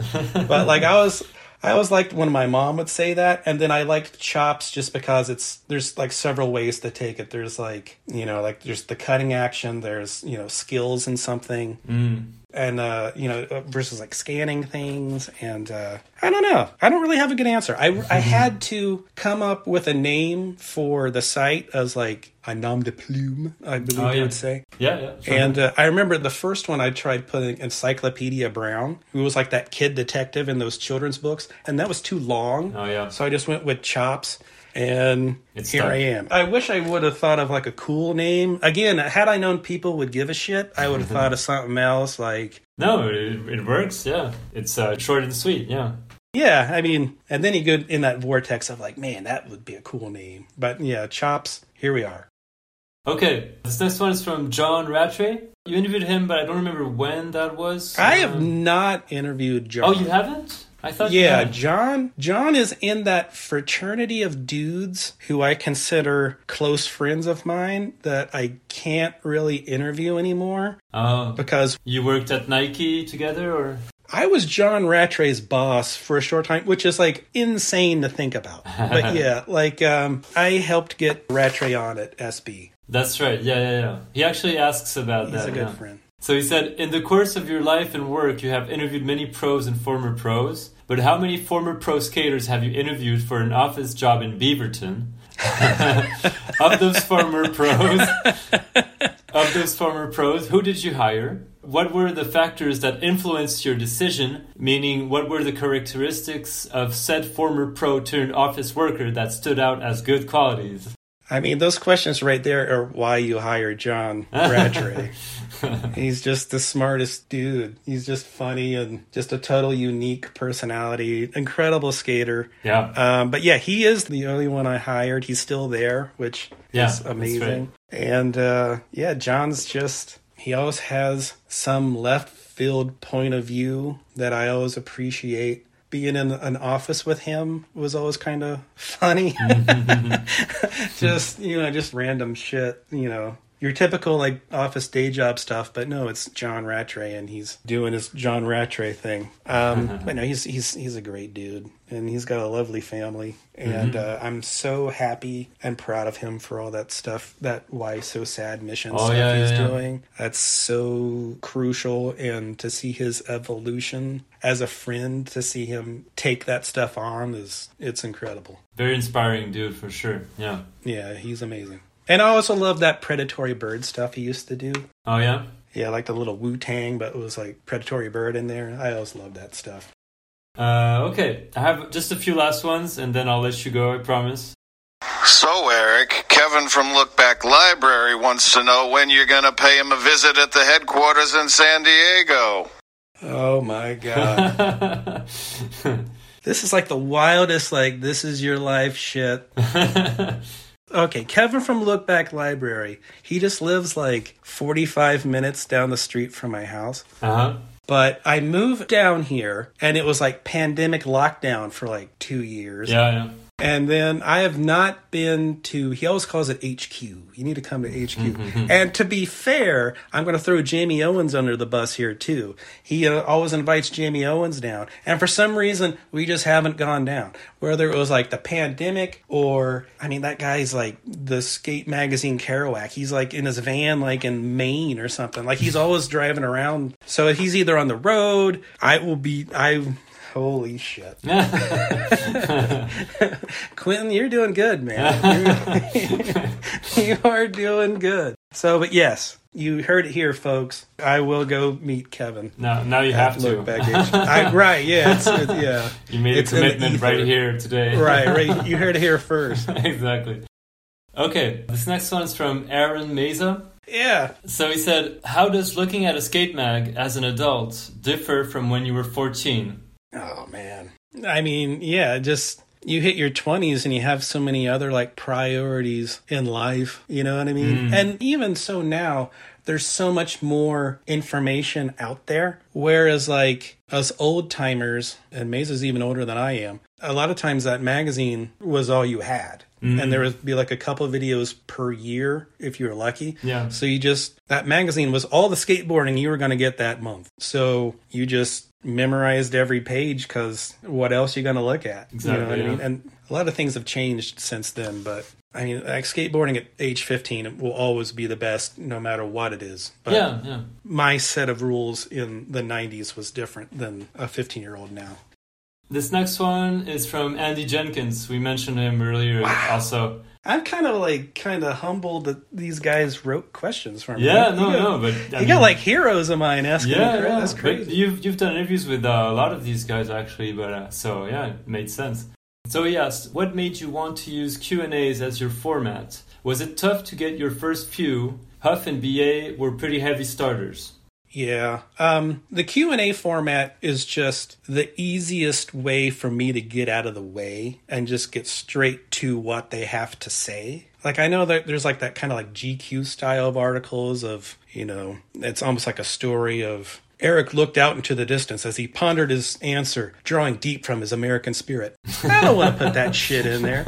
You know what I mean? Like, I'm just going to have like, here's my question. Here's what these guys have to say. You know, I try to like 86 as much of me out of these interviews as much as possible. Just because, you know, who cares about me? You know, I mean, like, I don't care about me. I want to see what BA has to say. And yeah, getting those, like I said earlier, getting those early interviews were impossible. But people helped me out and hooked it up. He also asked, how hard is it to search out guests? And do you keep a list of future prospects? And who's at the top? Yeah, I have like a little list in my phone of like just kind of just people I want to get to at some point. And sometimes they've been on there forever. It's either bad timing with them or like I'm just not sparked to do it right now, or maybe something weird happened, or maybe they were just on, maybe they just had an epically later and I need for that to like nightclub or something. Yeah, and maybe I need that to die down, but yeah, I always have like a list of stuff going. I don't really have anyone at the top, really. I mean, some guys will always be at the top. It's like whenever Rick Howard wants to do it, he will immediately go to the top. Yeah, for sure. So, okay, I have two last ones. So this one is from Neil McDonald. Science versus Life guy. Exactly, yeah. So he asked, what is his dream magazine stuff if you had one editor, 2 writers, and 2 photographers, and a designer if he wants? Holy shit, that's such a good... That's a tough one, but I thought it was an interesting one, yeah. Okay. Is this current day or just like all time? Sure, yeah, no, let's go with current, yeah. Okay, that's a little easier. Photographers, I would have Spike and Matt Price. Okay. Editor, probably Mesa. Or I might bring Lance Dawes out of retirement. Oh, yeah. Or even Whiteley. I'll go Lance Dawes, because those early slaps were just so fun and just loose and crazy. And writers, I would go Farron, and I would go one of those editor guys that didn't get the editor. like Mesa, or even like, I was like Clyde Singleton's articles. I always thought those were funny. Okay. Or honestly, you know who would be really good? Would be Pulio. Oh, yeah. Yeah, let's go Farron and Pulio. That's a cool magazine right there. Yeah, I'd subscribe. Shit. Okay, so very last question. This one is from your wife Tara, actually, whom I wrote to her to ask her if she Really? wanted... Yeah. So she said, I'm gonna butcher his name, but she said, ask him how he connected with Ron Knigge. I'm not sure if... how do you say his last name? Ron Knigge. He was Knigge, pro yes. for... She's good. She has been paying attention. Yeah. Yeah, he was pro for New Deal in the early 90s. He was super tech when everyone was super tech. Uh-huh. And then he was in that Children of the Sun video that's like after everyone was super tech, and he was like that's a super good part, but like everyone was just so fixated on him being super tech guy. Ron is like the nicest dude in the world. But that's good. She did good on that one. Mm-hmm. How I connected with Ron, and this kind of goes back to a running theme in this interview of me being a crazy cat person. Oh, yeah.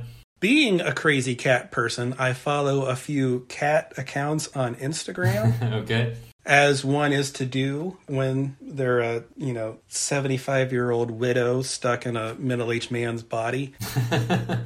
But I followed this one cat account, Ziggy, Zappa, and Zoe, for like a year just because they looked like this other cat I had, Murray. Kind of like the spirit animal of my whole existence was this Siamese cat named Murray. Okay.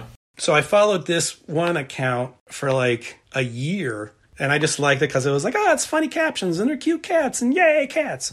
And all of a sudden, there's a photo of one of the cats and he's sitting on Ron, just like in this totally non-related thing. And it says like hashtag Ron Knigge. And I'm just like, is that Ron? He was like completely off the radar. And he was always one of my favorites growing up. And that's amazing. I didn't combine the worlds, you know what I mean? And like I'd always wanted to interview Ron, but he wasn't on social media at the time. He was completely off the radar.